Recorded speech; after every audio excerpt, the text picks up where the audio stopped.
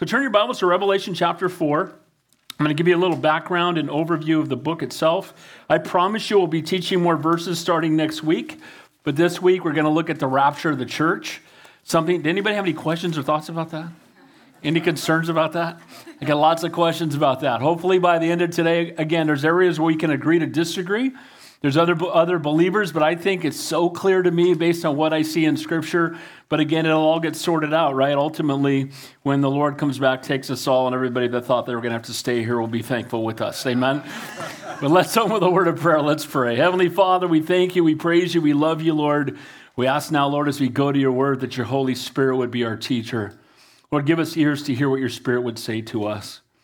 And Lord, may we live every day in light of your soon return, when you will call us home, but may you find us busy about your work. I pray for everyone who's here today, anybody new especially, may they feel welcomed and loved.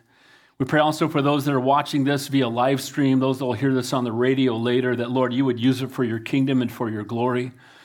Lord, you're a gracious God, a loving God, and a merciful God. And we're so thankful that we get to be your sons and daughters adopted into your family. I pray that man would decrease, that your Spirit would increase, that you would be glorified. In Jesus' name we pray, and all God's people said. Amen. So Revelation is a book that there are pastors that just won't teach it because too many people just think it's so difficult to understand.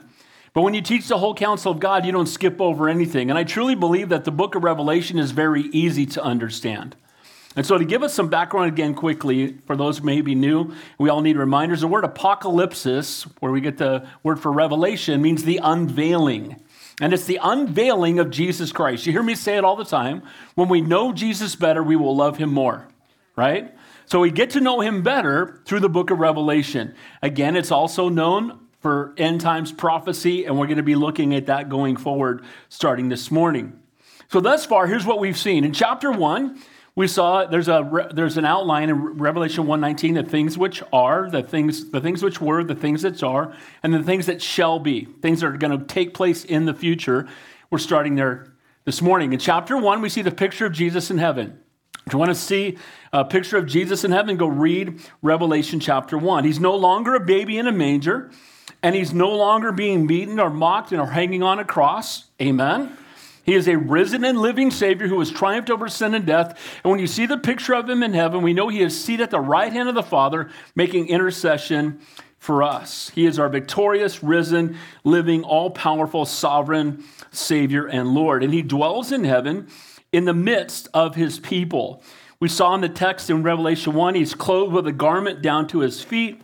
He's girded at the chest with a golden band.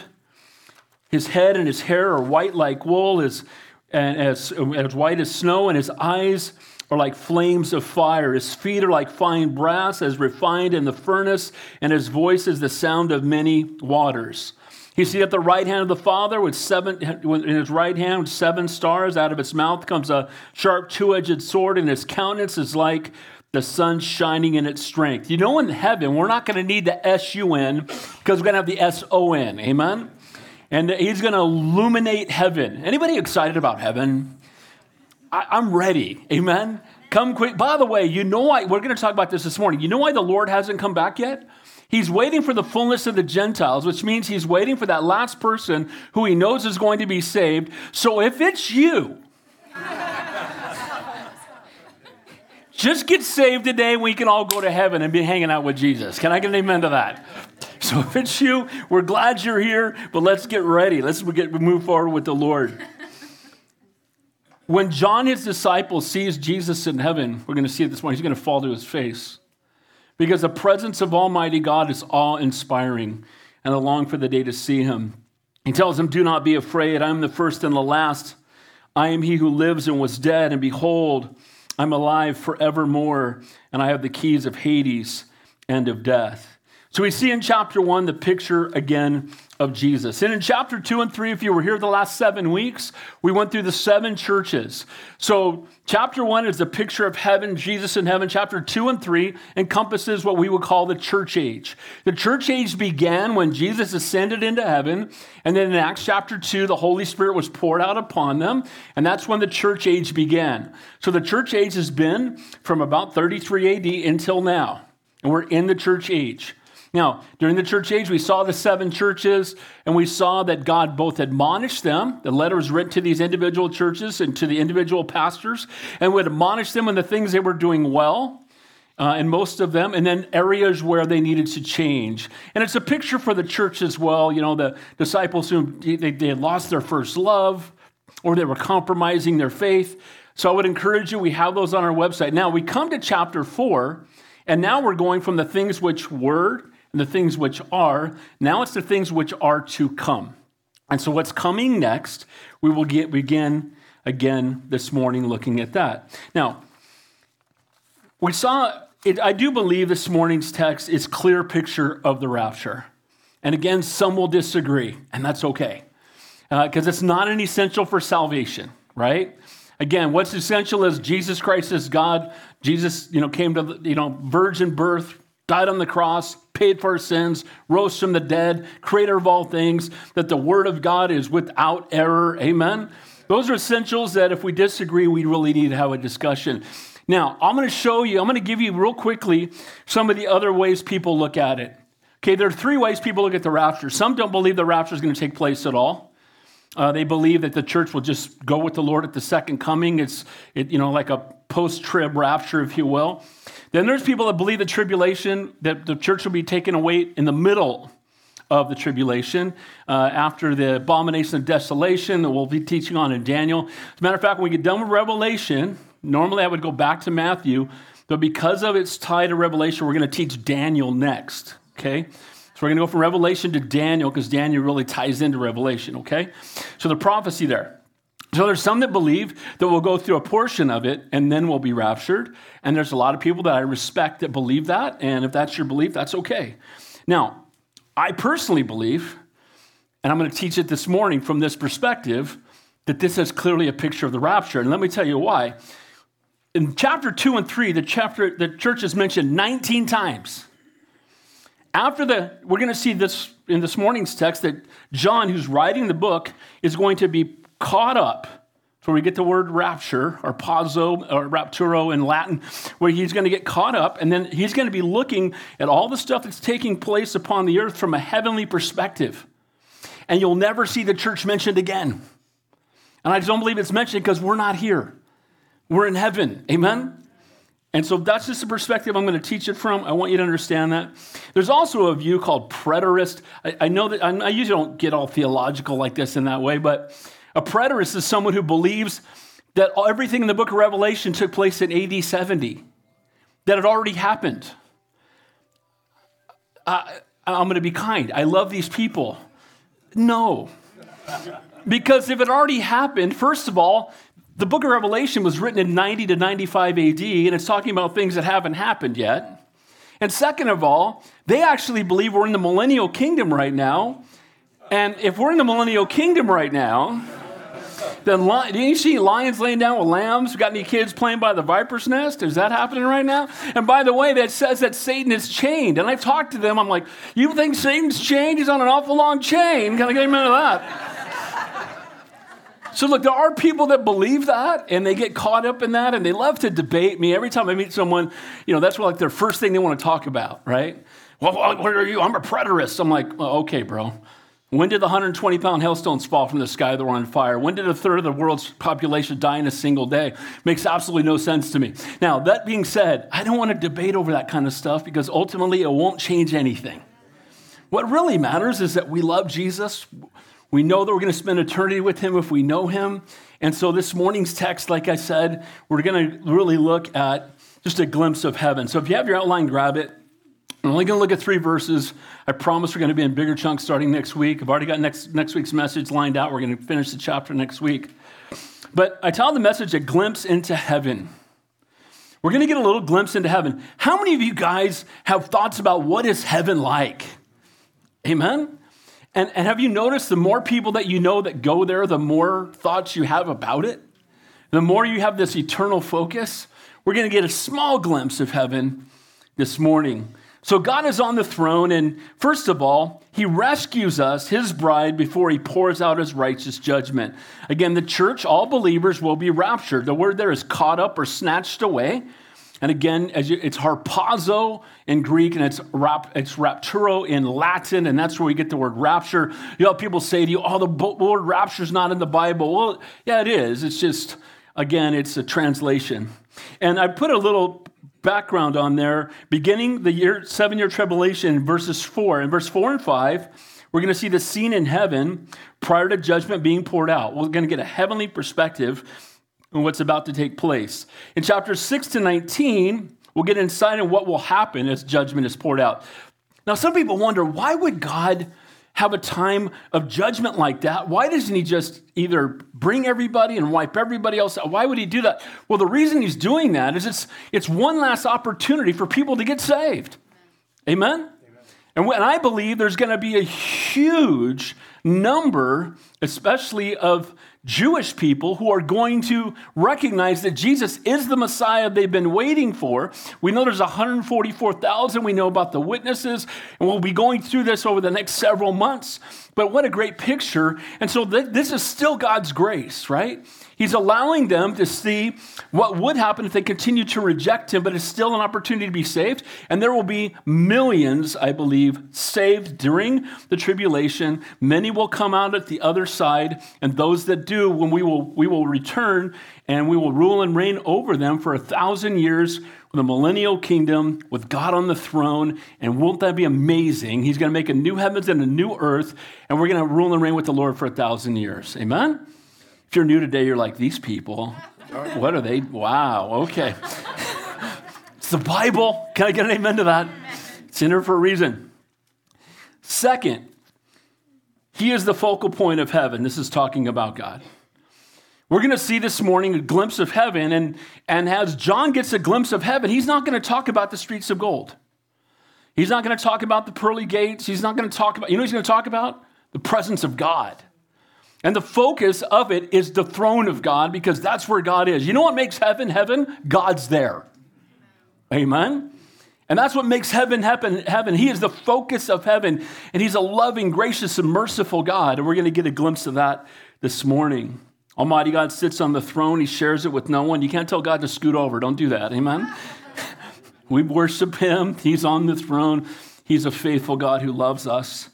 And then thirdly, he is sovereign in his power and faithful to his promises. We're going to see a picture of the fact of his promises in heaven in these couple of verses this morning. As he's on the throne, it's surrounded by a rainbow. And don't think about what the rainbows come to mean, okay? But it's surrounded by a rainbow, and the rainbow was God's covenant, right? A promise that he made after he flooded the world, that he would never bring judgment upon the earth again by flooding the world. And it's a promise. So every time we see the rainbow, we're reminded of God's promises. And it's awesome to me that God is in heaven, seated on the throne, surrounded by a rainbow, because even though he's all-knowing, almighty, sovereign, all-powerful God, we know he can do anything, but we know there's some things he will never do. And one of them is he will never break his promises. He's faithful to his promises. He's not going to just get so mad he's going to smoke us all and start over. Amen? I'm tired of these people. He's not going to do that. He's made promises to us. And I love his promises. He's never going to leave you nor forsake you. Amen? You're always on his mind. He knows you best. He loves you most. He'd rather die than live without you. He proved it on the cross. So he is God. He's in control, and he's faithful to his word. So let's take a look there. Some of you are like, I went to the wrong church this morning. Where's the church just talking about something else this morning? I love the Bible. I love the whole counsel of God. How about you? The Bible rocks, and it's so good. And we're going to get a picture of our Savior. So let's begin there in verse 1. And I love this. And it says here, verse 1, after these things. What things? The church age. So we got the church age. We got the 7 letters of the 7 churches. And now he's moving to a whole different time. So after these things. Now, one of the key things is the word after these things here is metatauta. Metatauta. That's what it is in Greek. And it signals what we have begun, the 3rd section of this book, after these things that are, at the end of the church age. So starting in chapter 4, and it's going to go all the way to the end of the book, he's speaking of future events, a time of great tribulation where God will pour out his wrath and his righteous judgment upon the earth. Now, some people struggle with this. we had a guy that used to attend our church here. He got saved when we were back at the community center. And whenever we would talk about the wrath of God, he would leave church for a month because he would just be mad. Why would God do that? I don't understand. Why would? I said, well, first of all, he's a loving, gracious, and merciful God who desires that none should perish, no, not one. Can I get an amen to that? He loves you so much. That being said, he's also a righteous God. And sin must be judged because sin separates us from God. And sin must be dealt with. And if God doesn't righteously judge sin, he's not righteous. Amen? Now, you might say, well, that doesn't seem fair because we were born with a sin nature and then God's going to judge us for being sinners when we were born this way. What kind of God is that? And I always would ask people, I have that argument all the time as a pastor, and I'd say, well, what do you think should happen? What do you think God should do? Well, I don't know. He's the one that allowed us to be born with a sin nature. Maybe he should pay for it. It's exactly what he did. Can I get an amen to that? So I want you to know that when we see the righteous judgment of God, it's only because he's done everything he can to redeem sinful man. He's offered it universally. It must be accepted individually. He will never force his love on anybody. He wants to have that relationship with you. Behold, he stands at the door and knocks. We saw that last week. That door is open from the inside. Amen? We have to let him in. And desires that none should perish, no, not one. So he's saying after these things, after the church age, now we're moving on to this time of judgment that is coming. The 7 years of great tribulation, God will pour out his righteous judgment upon those who reject him and reject his son. When we get to Daniel, it's referred to as the 70th week of Daniel. I don't want to give you all headaches, so we'll just talk about it when we get to Daniel. But so there's a 7-year period of God's righteous judgment coming, which is one last opportunity for people to be saved. And praise God for that opportunity. In the form of, here's the judgment. It's going to come in 7 seals. We'll talk as we get there. 7 trumpets and 7 bowl judgments. Again, chapter 4 and 5, the scene from heaven as they're looking down during the Great Tribulation. Chapter 6 to 19, insight will happen. We'll see what happens during that judgment time. And then chapters 20 to 22, we'll see the second coming, the millennial kingdom, the great white throne judgment, and our eternal state. So that's good stuff. Amen? It says this in Matthew. For then there will be a great tribulation, such as not been since the beginning of the world until this time, nor shall there ever be. And unless those days were shortened, no flesh would be saved, but for the elect's sake, I will shorten the days. Some people will read that and say, see, there's the church in the middle of the great tribulation, because he says for the elect's sake. I believe in this text, Matthew is the gospel written largely to the Jews. And it's the gospel that focuses on all the fulfillment of prophecy of the Old Testament in Jesus. And I believe the elect here can be both believers that are getting saved during the tribulation, but I also believe it's the nation of Israel and the Jews. Amen? So God has got a plan for them. By the way, I'm pro-Israel because God's pro-Israel. Amen?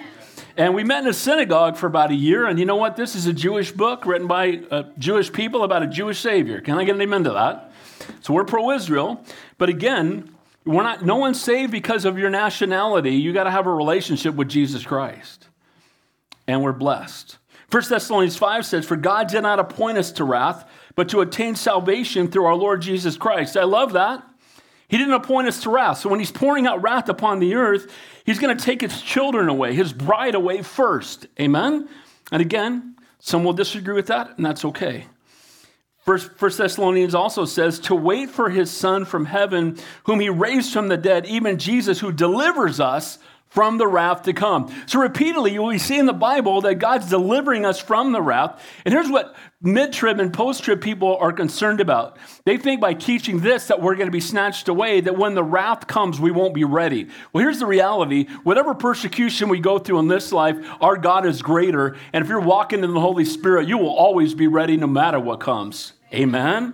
So I'm not afraid of that. We're not fearful of the tribulation, but I also trust in the sovereignty of God, and I trust what his word says, that he's not appointed us unto wrath. The wrath of the Lamb, it takes a lot to make a lamb angry, doesn't it?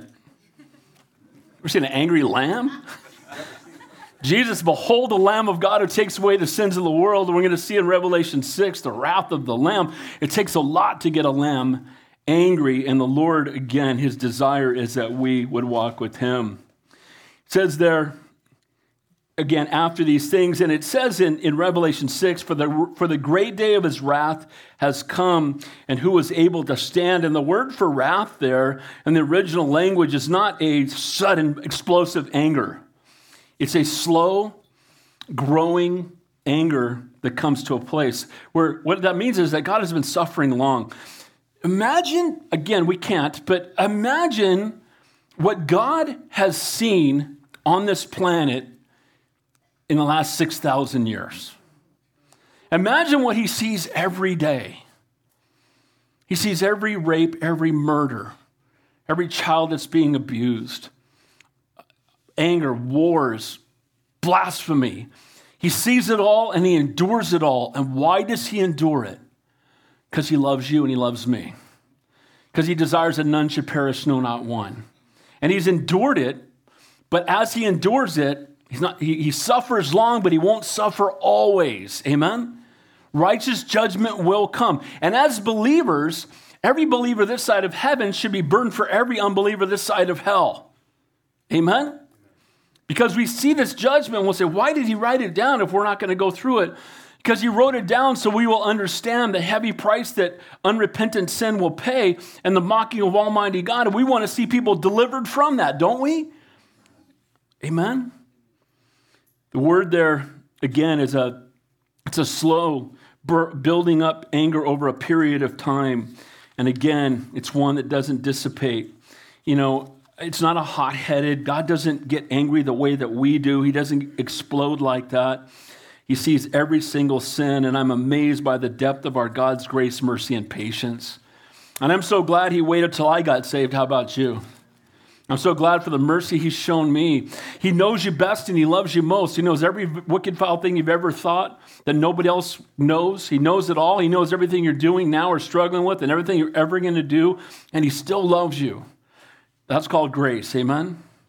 So God's waiting for the fullness of the Gentiles, the last person to be saved, and then he will unleash his holy wrath. In Romans 2, the rendering to everyone according to his deeds. Again, he suffers long, but he won't suffer always. So in this morning's text, we're not only transitioning from the things which are, the church age, to the things which come after this, the future events that will take place at the end of the church age after we've been raptured, but we're going to get a glimpse into heaven this morning.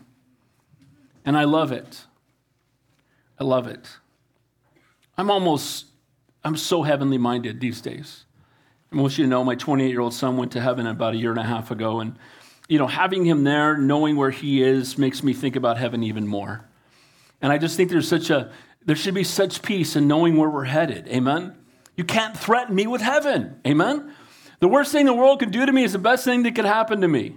In Scripture, there have been other glimpses into heaven. In Isaiah 6, it says, I saw the Lord sitting on the throne, high and lifted up, and the train of his robe filled the temple. And above it stood the seraphim. Each one had 6 wings. With 2, he covered his face, and with 2, he covered his feet, and with 2, they flew. And one cried to the other and said, Holy, holy, holy, the Lord of hosts.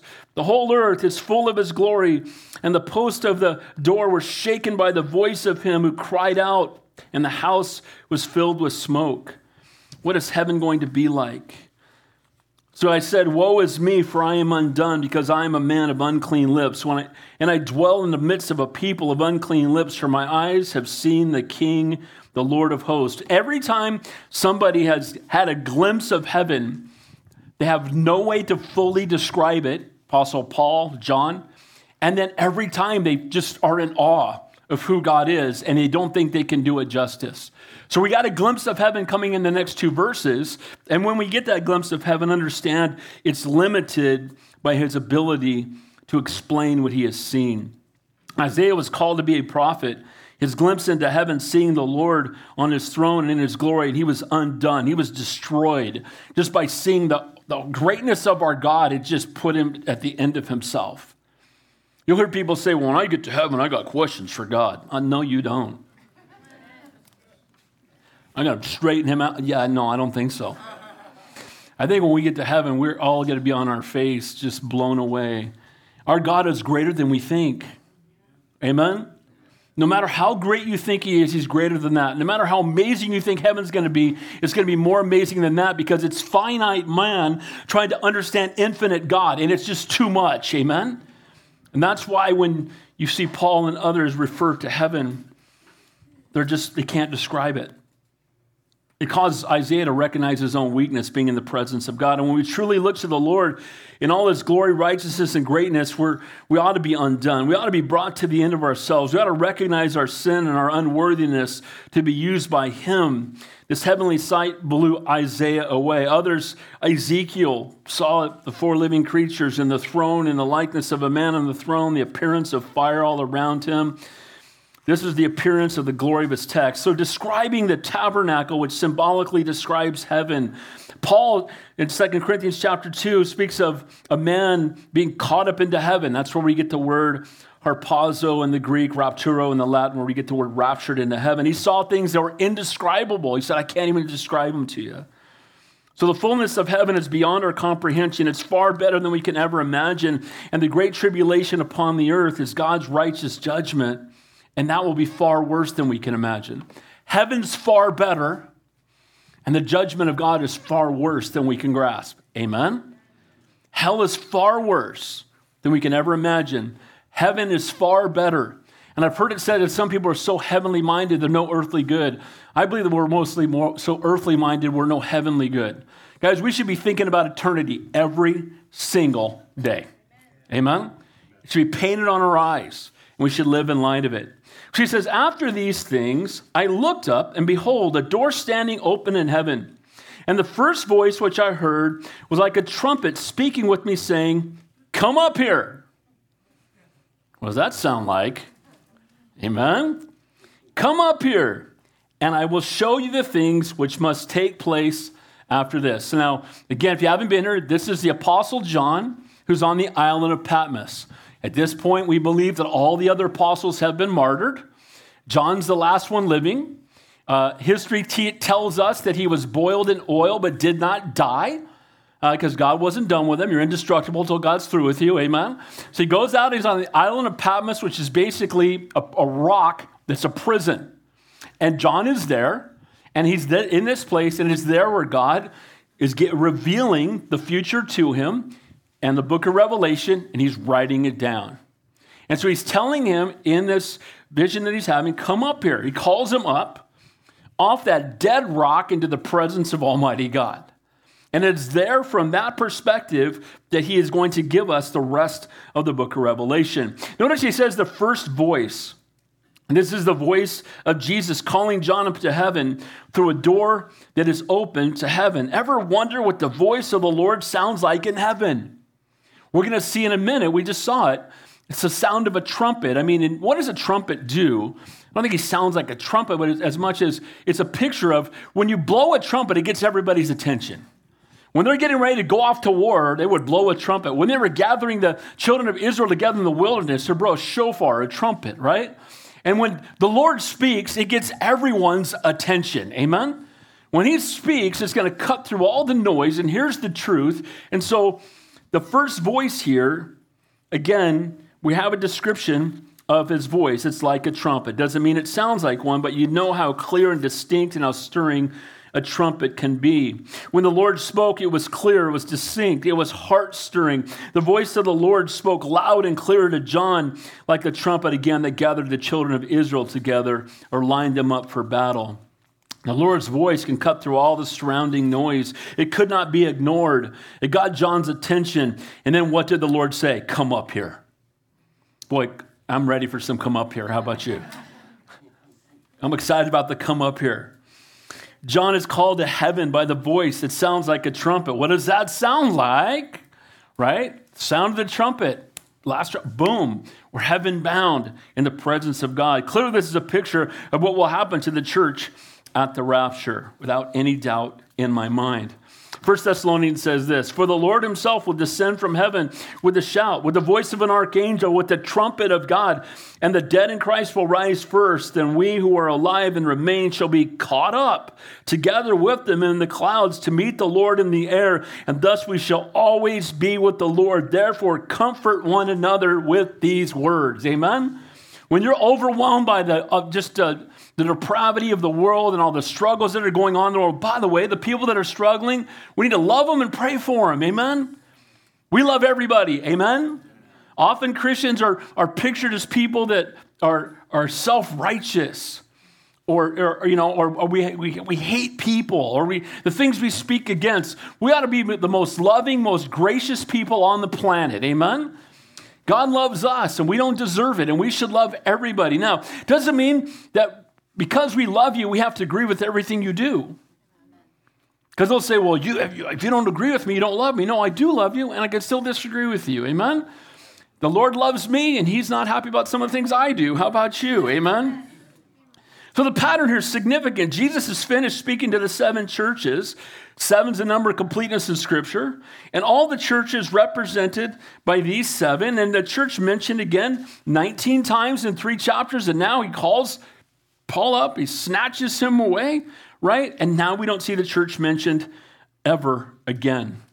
All of this happens before the great wrath that will begin being described in Revelation 6. So if you're here in a few weeks, we're going to see the wrath of God being poured out upon the world. And again, and it gets more and more severe because it's more and more opportunities for people to repent or to align themselves with the Antichrist or to continue to be hard-hearted. As great judgment on the earth unfolds, John, a representative of the church, picture of the church, is in heaven looking down, watching it. And during this time of God's righteous judgment, again, the church is not mentioned. To me, this is once again a clear picture of the pre-tribulational rapture of the church. God not pouring out his wrath on his children. You heard me read the verses. He won't do that. But a wicked and rebellious world that has rejected him is where the judgment comes. So our price for our sin was paid at Calvary. Amen? He said, it is finished, right? Paid in full. And that's why purgatory makes absolutely no sense. It's nowhere in the Bible. To be absent from the body is to be present with the Lord. We don't need to pray people that are halfway to heaven to get them the rest of the way. Can I get an amen to that? None of that's biblical. Again, when we close, as believers, we're all going to get snatched away either through the closing of our eyes and we're in God's presence, or he's going to snatch the church to get away all at one time. Amen? So if you come here next week and nobody's here, our website is rapture proof. Get on there and start studying and surrender your life to the Lord, and we'll see you when you get there. Can I get an amen to that? So he says, I will show you a few things that must take place after this. Again, the word after this is metatauta. Metatauta. Jesus is about to reveal future events and things which will take place after this, after the church age, after the church is gone. So the book is written between 90 and 96 AD, and yet there are those who will try to say that John is referring to events that already took place. AD 70 was pretty radical. That's when the temple was destroyed. That's when the Jews were overrun, when the nation of Israel basically ceased to exist. And when you would talk about Israel in the Bible prior to 1948, people would mock and say, well, Israel doesn't even exist. Well, guess what? God even used the Holocaust to bring a great amount of compassion toward the Jews so that Israel could become a nation again. Amen? Only nation in the history of the world that ceased to exist, yet its people still maintained their identity, and then became a nation again. And we can talk about how the fig tree blooming again, right? And that's in the Bible, all pointing to the children of Israel. And what God is doing in Israel and in the Middle East right now is all being told about in the Bible that we're reading right now. Amen? So it's God. It's God's plan. And again, doesn't fit the text. And I just had this discussion literally this week. I just said to him, bro, you got a 3-year-old, put him out by a viper, see how that works out. It's not working out right now. We're not in the millennial reign, amen? It's not where we are. And again, it's not a necessity. He's a young guy and he's very full of himself, and you guys don't get it, and I'm like, okay. All right, bro. How long you been saved? 9 months, but I read my Bible okay. Love you, bro. It's all good. Let's just agree to disagree, and you'll be glad when we get snatched away with us. Amen?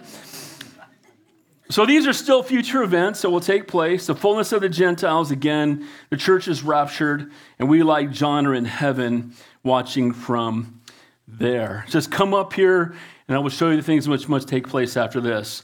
So point number one, he rescues us, his bride, before he pours out his righteous judgment. Number two, his focal point. He is the focal point of heaven. Look what it says.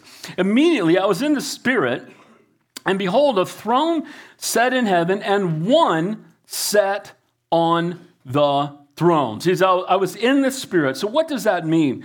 Was John filled with the Spirit who helped give him understanding of what he was about to see? Did John's body remain on earth and only his spirit was caught up into heaven? 2 Corinthians chapter 12, Paul described his ascension, or rapture into heaven in a sense, this way.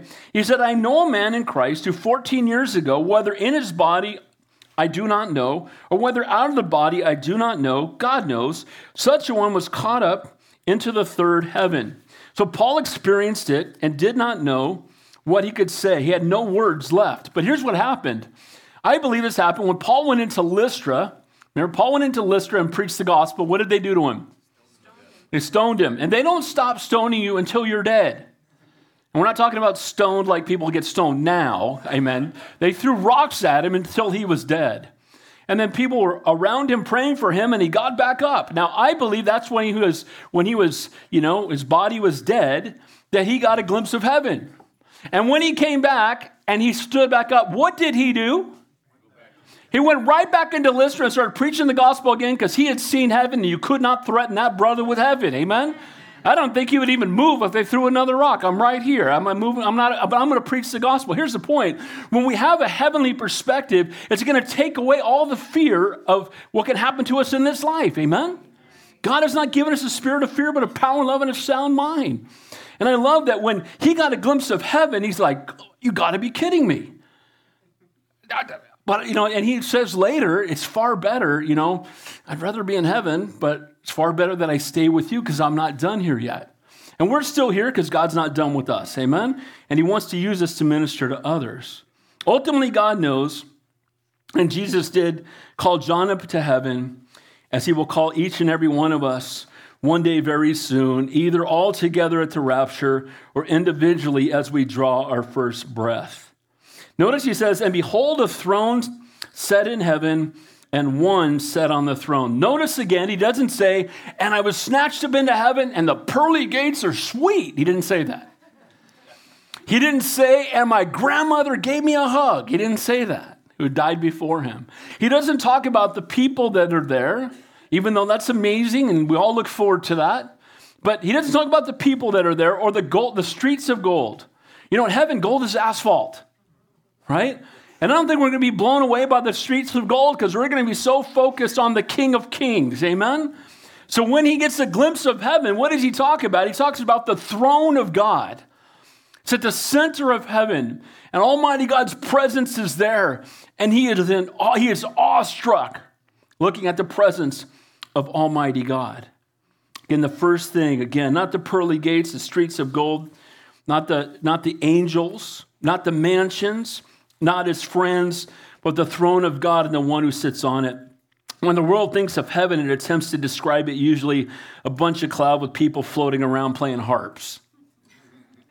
That's not in the Bible anywhere. Amen to that.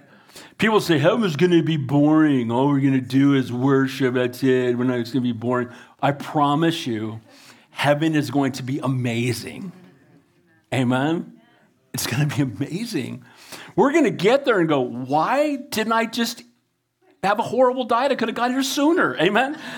Why was I eating kale, man, and drinking that nonsense to stay down on that dumb rock longer? I could have been here sooner eating steak and potatoes. Amen? Now, we're to be good stewards of the bodies that God, the temple that God's given us. Can I get an amen to that? Right, Doc? We need to be good stewards, but heaven's better, amen? As Christians, we may think of the pearly gates, the golden streets, or heavenly mansions. Again, we think about the loved ones. That's what I think about the most. I have to be transparent. I think about hugging my son more than I think about any of the other stuff. But I think when I get to heaven, I'm going to be so focused on the throne that the hug for my son's going to wait. Amen? We're going to see the King of Kings and the Lord of Lords. Now, before we take a deeper look into John's heavenly vision, again, I love to put myself in the shoes of the ones either receiving the instruction or interacting with the Lord. So let's put ourselves in John's sandals for a moment, right? Here you are on this earth living as a prisoner on a desolate, rocky island of Patmos for the past several years of your life. Has been a life of hardship, difficulty, no doubt hunger. And in the midst of difficulty, the Lord's been revealing truth to you. The letters to the 7 churches, and after the Lord's message concerning the churches has been completed, John, no doubt, not only writing it down, but contemplating all the Lord had communicated through him. And sitting there in this desolate and rocky wasteland, John hears the voice of the Lord calling him to heaven. At one of his most desperate moments, he hears the Lord calling him to heaven. And in a moment, he's lifted out of the difficulty, the hardship, the desolation. It's all left behind, and now he's in paradise. He's in the presence of Almighty God. And as he is there in the presence of Almighty God, he can hear the sounds of heaven. What does heaven smell like? It's going to be amazing. Amen? He sees he feels the very presence of God. Again, the pearly gates, the golden streets, the mansions, the angelic hosts, the Old Testament saints, his martyred friends and family that have gone before him. He can't even begin to imagine how beautiful and awe-inspiring heaven is going to be. And what a contrast to the desolate place he had left. But notice that John notices first what immediately grabs his attention and what ultimately makes heaven heaven. It's the throne of God. He's snatched away. He's in the presence. It's the throne of God. And it's not just the throne of God, it's the one seated on the throne. And he's the King of Kings. What makes heaven heaven is the throne of God and who's sitting on it. The rest of John's description of heaven, all in relation to the throne and who sits on it, what's around the throne, what proceeds from the throne, and what's before the throne. And we'll look at that next week. Next week, we're going to see what's in front of the throne, what's before the throne, what's around the throne. We're going to finish up the message this morning just looking at who's on the throne. John is fixated on the occupied throne, and everything else is described in relationship to it. One of the world's greatest struggles is recognizing who's on the throne in heaven. The atheist would say there's no throne, there's no seat, there's no power, there's no God. That's all happened by random chance. We need to pray for them. Amen? I mean, you have to have scales over your eyes to think that all of this happened by random chance. The second law of thermodynamics tells us that things can't go from disorder to order, and evolution is built all on disorder to order. And people believe that because they're taught that. And we need to let them know that there's a truth, that there's a creator, that you're not a random chance. It didn't go from the goo to the zoo to you. Can I get an amen to that? God created you in his image, and we need to know that. The humanist would say there is a throne, but man sits upon it. That I'm on the throne. I'm in charge of my life. It's my truth, right? And we need to pray for them as well. Amen? Because there's a mentality, sadly, where you put yourself on the throne. And when you put yourself on the throne, then you're going to do whatever your flesh wants to do. And here's what you will find out. You will find out if you get everything the world has to offer, which nobody will, but even if you got everything, if you had all the money, all the fame, everything you could ever possibly want, you will never be satisfied because your flesh will never be satisfied because God created you to have a relationship with him, and trying to fill that God-shaped vacuum with sex and drugs and money and fame and following and possessions and pleasures and everything else will never satisfy you because God created you to have a relationship with him. Amen? But the humanist says, I'm on the throne. Essentially, man cannot live without the concept of a throne, a supreme ruler. And if man dethrones God, he will place himself there. The communists had ruled forever. They would put their nation on the throne. I've been to Russia 7 times. And I remember when I first went in the early 90s, one of my interpreters was an older lady. And she said every day she went to school, they said, good morning, class, there is no God.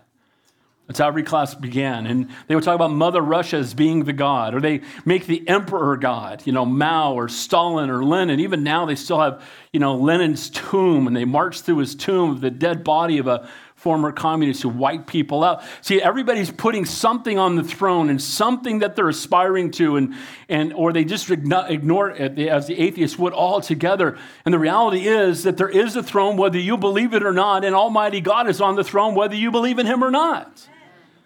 Your belief doesn't make reality. It doesn't make it the truth. The truth is the truth. Again, there's hundreds of prophecies in this book, all fulfilled. How's that possible? Because God wrote it. Amen? You got 66 books written by 40 authors on 3 continents and 3 languages over 1,500 years with one central theme and no contradictions. How's that possible? Because God wrote the book. Guys, we don't believe in spite of the evidence. That would be foolish. Take an anatomy class and tell me that happened on accident. Amen? I remember being in anatomy in college, and I'm like, people really think that this just happened? God created us in his image, and you're valuable to him. Amen? It's a reminder, again, that the nations try to have somebody in charge. Again, the atheists, no one's on the throne. Humanists place themselves on the throne. Communists try to put leaders on the throne. The truth is, God alone is on the throne. It says, and one sat on the throne. God alone sits on the throne in heaven. He shares it with no one. Amen? There, he will be there forever on the throne. The fact is that God is on the throne is a powerful declaration of not only God's presence, but his sovereignty. He's in control. Isn't it good to know when it seems like everything is in chaos that God is in control? Amen? God is in control. God is faithful. God knows what he's doing. He's the rightful reigning as the King of Kings. His ability and prerogative to judge all of mankind, to graciously forgive and restore repentant sinners, but also to pour out righteous judgment upon those who remain in rebellion. At the center of heaven is an occupied throne, and the God of the Bible rules and reigns on the throne. He's on the throne in heaven, and that will never change. Amen?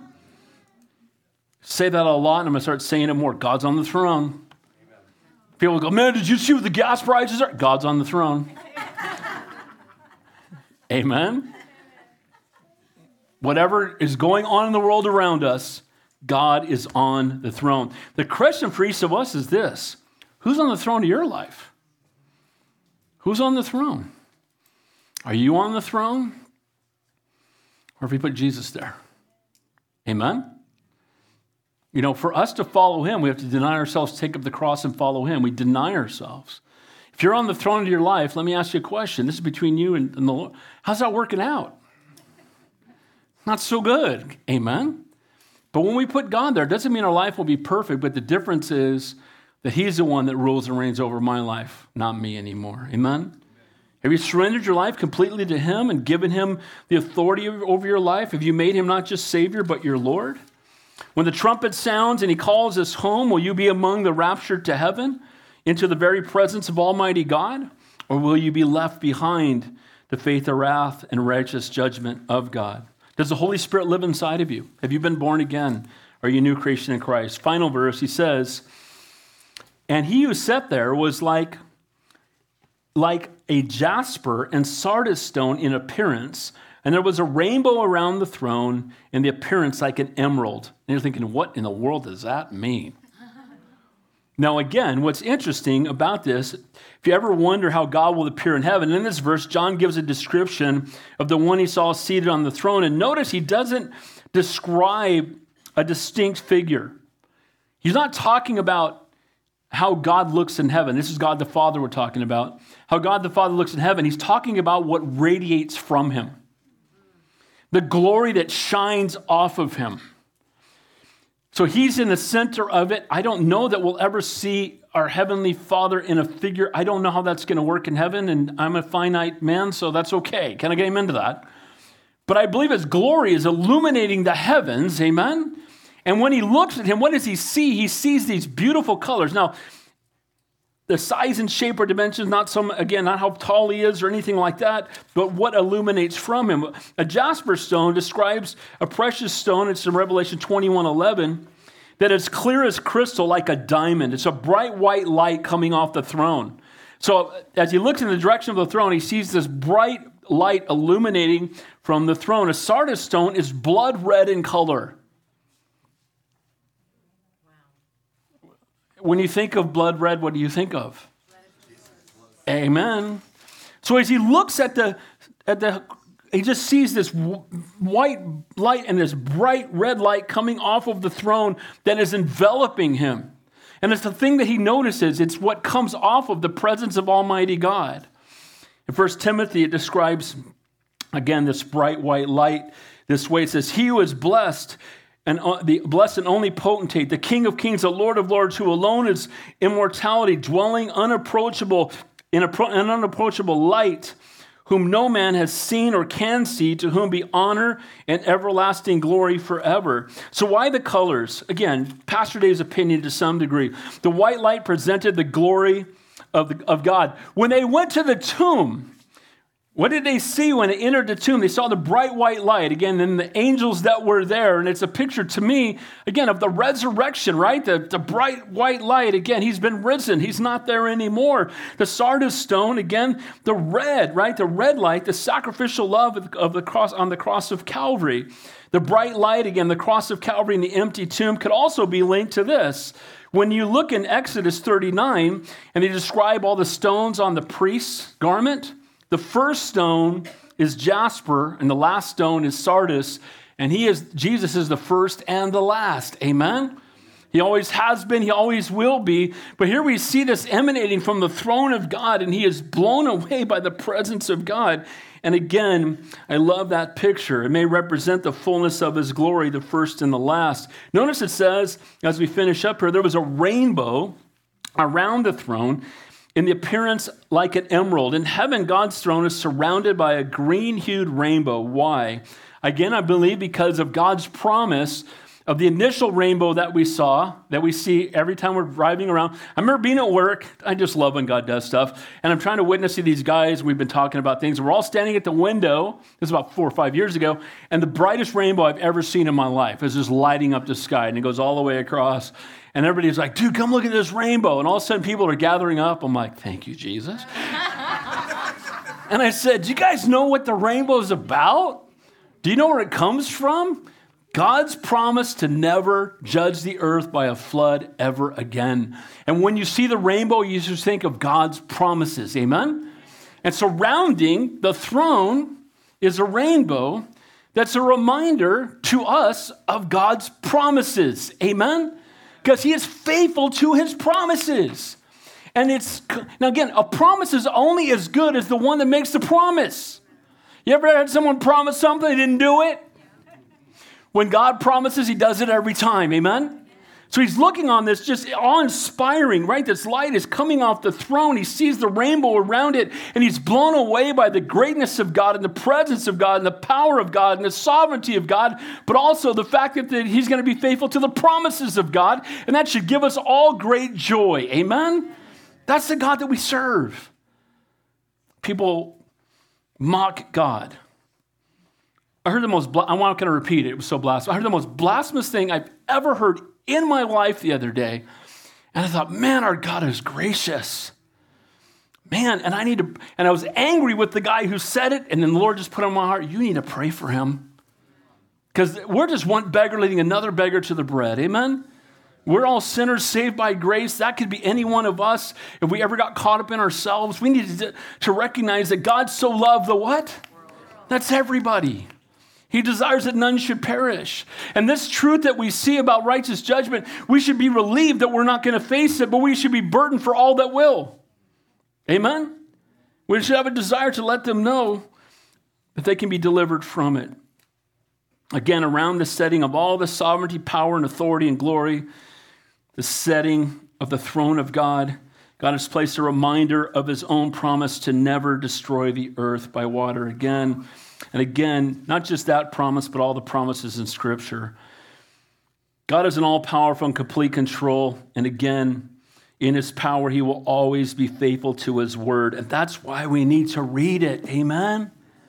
This is God's love letter to us, right? B-I-B-L-E, basic instructions before leaving earth, right? I mean, this is God's instruction for us, right, to understand and know him better. When we read his promises, just remember that this is coming from the Almighty God who just said light is and light was. who created everything, the all-knowing, almighty, all-powerful God, who is seated on the throne, and light is shining from him because of his great and awesome glory. And that's the God that we serve. And he's the God that cares about the details of our life. Amen? And when you pray, that's who you're praying to. We pray to the Father in the name of the Son and the power of the Holy Spirit, and he hears our prayers, and Jesus is interceding on our behalf. Guys, we serve a great and awesome God, and I'm looking forward to heaven. How about you? So, in closing, I'm so thankful for God's promises. I'm so thankful for his love and his grace and his infinite mercy. And I'm so thankful that, again, we serve a risen and living Savior. If you go to Israel with us, we're going to go to the empty tomb. You're going to see it. He's not there. Buddha's dead. All the Hindu idols are created by man. All the false gods of this world, Confucius, all these other false teachers, they all died. And the difference is we don't serve a dead prophet. We serve a risen and living Savior who has triumphed over sin and death. Amen? And next week, we're going to start getting into it more. Read ahead. You don't have to wait. You can read ahead. It's okay. I encourage you to do so. So in closing, a glimpse into heaven, God is on the throne. He rescues his bride before he pours out his righteous judgment. Again, he has not appointed us unto wrath. He took all the wrath upon himself on the cross of Calvary so that we might be delivered from it. Point number 2, he is the focal point of heaven. The reason heaven is great is because he is there. Amen? And that's why we long to be there. And then finally, he is sovereign in his power and faithful to his promises. He is God, he's in control, and he's faithful to his word. Let's pray. Heavenly Father, we thank you, we praise you, we love you. You are indeed a great and an awesome God. And Lord, I pray this morning, if anybody here does not know you, that today would be the day of salvation. Among God's promises, he says this: if you believe in your heart and confess with your mouth that Jesus Christ is Lord, you will be saved.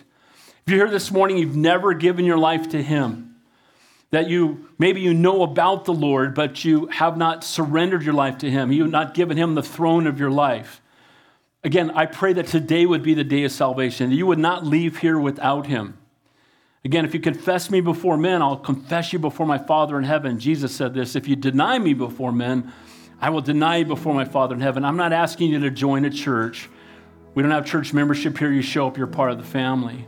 But I'm asking you, if you're on the throne of your life and you're ready to surrender that to the Lord, if that's your desire, I just want you to raise your hand right where you are, and I want to pray with you. Anybody at all.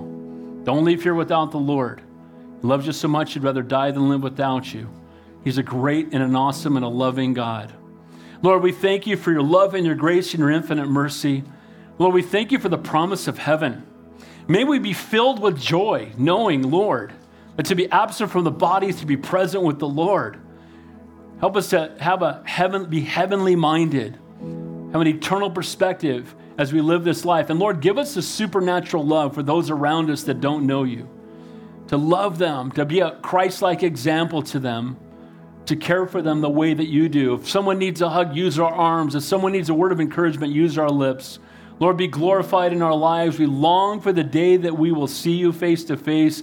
But until then, Lord, help us to be faithful to the calling you've placed upon our lives. We ask these things in your holy and your precious name we pray. And all God's people said...